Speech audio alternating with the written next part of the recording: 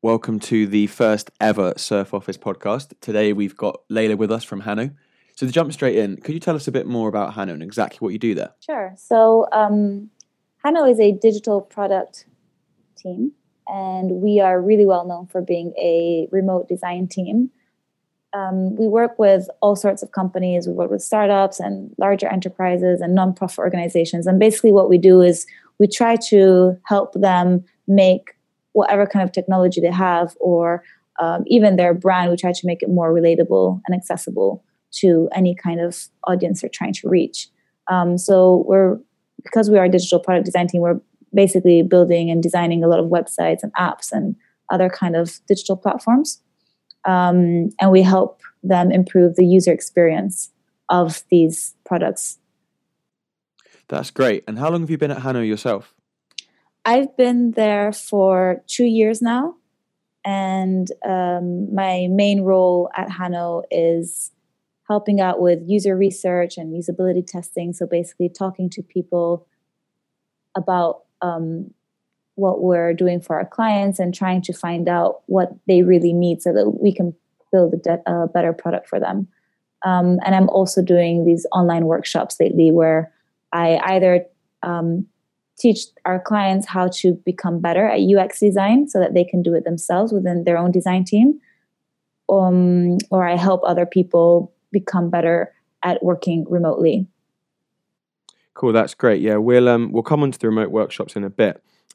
Just before I do you work remotely yourself with Hanno? Yeah, we all work remotely, so we don't have an office at all. I'm usually based in London, although I will travel sometimes and work from somewhere else. And the rest of the team is spread around Europe and Southeast Asia. And how do you find working remotely with the whole team being distributed? Yeah, it works really well. I think Hanno has come up with a really good structure and process, and especially a team culture that allows us to work remotely this way. And I've been working for them for 2 years, as I mentioned, but Hanno has been doing this for 5 years. So I think, over that amount of time, they've become really good at improving the way they work remotely. So where do you see the future of remote work heading and Hanno as well? Yes, in general, it's safe to assume that remote work is really going to continue rising. And there's a lot of research and statistics to prove that. Just one of them from 2015 that I often bring up is that 68% of millennials and college graduates basically in the US say that they want to work remotely in future. So this number, I'm pretty sure, is going to continue to rise. And I think with Hanno, we're definitely not going to revert to any different kind of model where we suddenly work in an office. But I think we've realized over time that it's important for us to touch base and meet face to face. So there's probably going to be a bit more of that. But we're also hoping to maybe scale our network and have more collaborators on board to help us on some projects. Cool, that sounds awesome. You touched earlier on your remote workshops. I was wondering if you could tell me a bit more about them and the success you've had. Yeah, so I came up with this idea last year at about this time of the year. Basically, a lot of people had been contacting us, asking us for advice on how to work remotely, and we tended to guide them towards our blog posts about remote work. But I knowing from experience that usually people learn better by doing something rather than just by reading it, I thought that providing some kind of workshop would help people to actually get their hands dirty and actually have that experience. So we ran 3 pilot workshops last summer, which were fairly successful, I'd say. We had about 18 people overall from all kinds of backgrounds and spread all over the world, from like Australia and the US and Europe. And the feedback was really good. It was good for us to practice with these people to continue improving the workshops. But since then, we've had over 120 people signing up on the waiting list to take these workshops. I'm hoping that we can. We've launched it online last month officially, so we're hoping that this year I'll be able to deliver these workshops consistently and get some better feedback and get more people to work remotely and feel confident about it. So you plan to make your remote workshops a stable offering from Hanno that you can host regularly? Yeah, definitely. It's definitely a new service, and it's something that we're excited to do. We might start out slow in the beginning just to, make sure that we understand how to get better and better at it. But, potentially we could be running a workshop every week. That would be awesome. And I guess it allows you to reach people from all over the globe at the same time as well. So, I mean, have you had a good response from around the world with your workshops? Yeah, we've had people signing up from anywhere, from Southeast Asia to the US, to South America. We've had one of the pilot workshops we ran actually was at a time zone that was really inconvenient for this lady in Australia, but she still joined. She stayed up till like 3 a.m.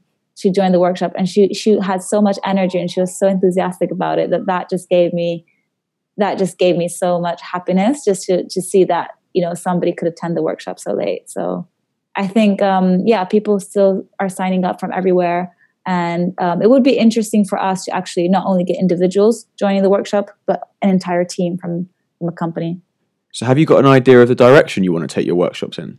Yeah, definitely. So I think at the moment, we're kind of mixing beginners with people who've already had experience with remote work. So it's still interesting for both of them, even though it's a mixed workshop, because they can learn from each other.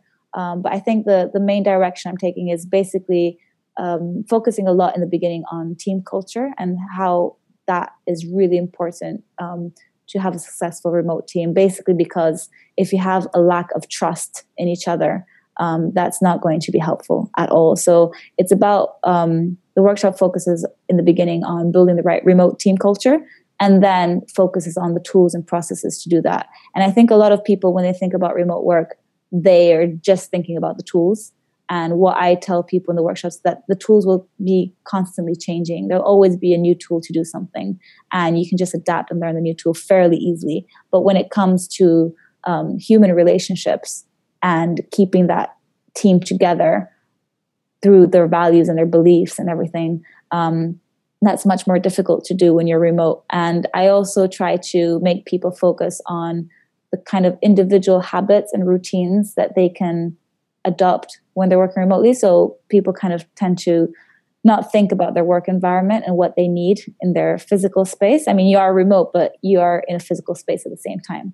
So it's, talking also about things like ergonomics and other things like that, just basic things, and how to deal and with distractions much better, how to manage all this like online communication that can become really overwhelming when you're very new to remote work. But eventually I think we'd like to then be able to help also people who have been working remotely for years and just have to improve their process. I'm sure that there's a lot that we can learn from them and that Hanno can teach them as well. So do you base the workshops around your own experiences that you've picked up from working in a remote team? Yeah, definitely. I think that when I joined Hanno, everything was so overwhelming for me, even though they had like an onboarding process that I could follow. And I think after 2 years of observing Hanno and reading things about the remote work community and writing blog posts myself, I feel like there's a lot that I can share. And there's a lot I take for granted as well. There's a lot of things that come naturally to me. But then when I say these things in the workshop, people actually really are surprised, and they take these things as little pearls of wisdom, which for me have just become embedded in my everyday life. So it's definitely coming from a place where I want to share how I work and how I take advantage of this lifestyle and work style. Yeah, it's very easy to take this lifestyle for granted, isn't it? You have to sort of try and remember the freedom that it allows, but you do have to remind yourself of that constantly, don't you? Yeah, definitely. I think it's important to remind myself as well, and to show gratitude for having this kind of lifestyle. And it's, as a team, it's just like, oh yeah, I'm going to Paris next week or whatever, and it just seems so natural. And then it's interesting to see my friends' reactions when I tell them, well, I'm just going to work from Morocco in a couple of months, and they're just super surprised I can actually do that.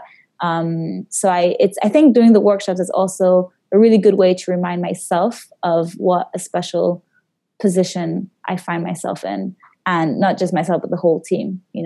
We have to remind ourselves constantly that we're lucky. So have you had any challenges with the workshops? Yeah, I mean, it's been challenging just to put them together. I had this idea a year ago. It took me 6 months to actually set up the first pilot workshop. And think one of the challenges came from me working on this mainly on my own. Of course, I had my team support, and people were helping me when they could, but we also have client projects on the side. And Hanno is mainly building websites and apps and doing strategies for other clients. So it was difficult to juggle creating the content and doing my usual client work at the same time. And it's been difficult specifically to come up with exercises that give people a sense of what it's like to work remotely. So it's fine, to provide theory and guide people through different ideas and different tools, but then you actually have to make them use it. And often in these workshops, you'll have people who don't know each other at all. Actually, that's 100% times of the cases. It's people just don't know each other. So you have to get people who don't know each other online to get together, build a team, do some exercises, and make them get a sense of what it's like to work synchronously and what it's like to work asynchronously. And just coming up with those exercises, which might just last 20 minutes or 30 minutes, is really hard, because obviously that doesn't represent the reality of remote work. It's just like a little taste. And I, when I was on board in Hanno, I had 8 hours a day every day to learn that. But translating that into a workshop, because your time is limited, is really challenging. Yeah, it does sound challenging, but I'm glad you've seen success from it. It'll be good to see where you can take it further. It's a similar thing that we do with our company retreats at Surf Office. You kind of have to fast track a month's worth of information within a short period, and it can be tough, but we've seen success, and you obviously have too. Now, coming back more to yourself, where's your absolute favourite place to work from? Yeah, that's a good question. I'm not sure I have a favorite place. In terms of places like in London, I usually work from home. I find that just really easy. It's not because I'm lazy or anything. It's just because I find co-working spaces a bit overrated sometimes. That you think you're going to go there and meet people and talk to people, and actually everybody's there just with their earphones, and they're in their own bubbles, and you don't want to tap them on the shoulder and like say, hey, want to have a chat or something. So I found co-working spaces either too loud or too disturbing, or they don't really have a sense of community that I'm looking for, with rare exceptions. I have been to some good ones, but I find working from home quite easy, convenient. I basically have control over, the whole atmosphere at home and what music I want to listen to, and I can cook from home, and I can get other boring things done, like do my laundry and do some admin stuff if I have to. But it can get quite lonely. In terms of places I've been to elsewhere, I found Singapore a really cool city to work from. Just things like, getting the local transport and getting there easily without too many problems. The language, I could use English everywhere, and having really good co-working spaces, which were really comfortable and had a good sense of community. And you have amazing food in Singapore. So I think, and it had great weather. So I think Singapore was pretty cool place to work from. Yeah, I've been to Singapore just for 3 days myself. It's expensive, but it's a great place to work from. I didn't mention that actually. But yeah, I've been to maybe cheaper places as well.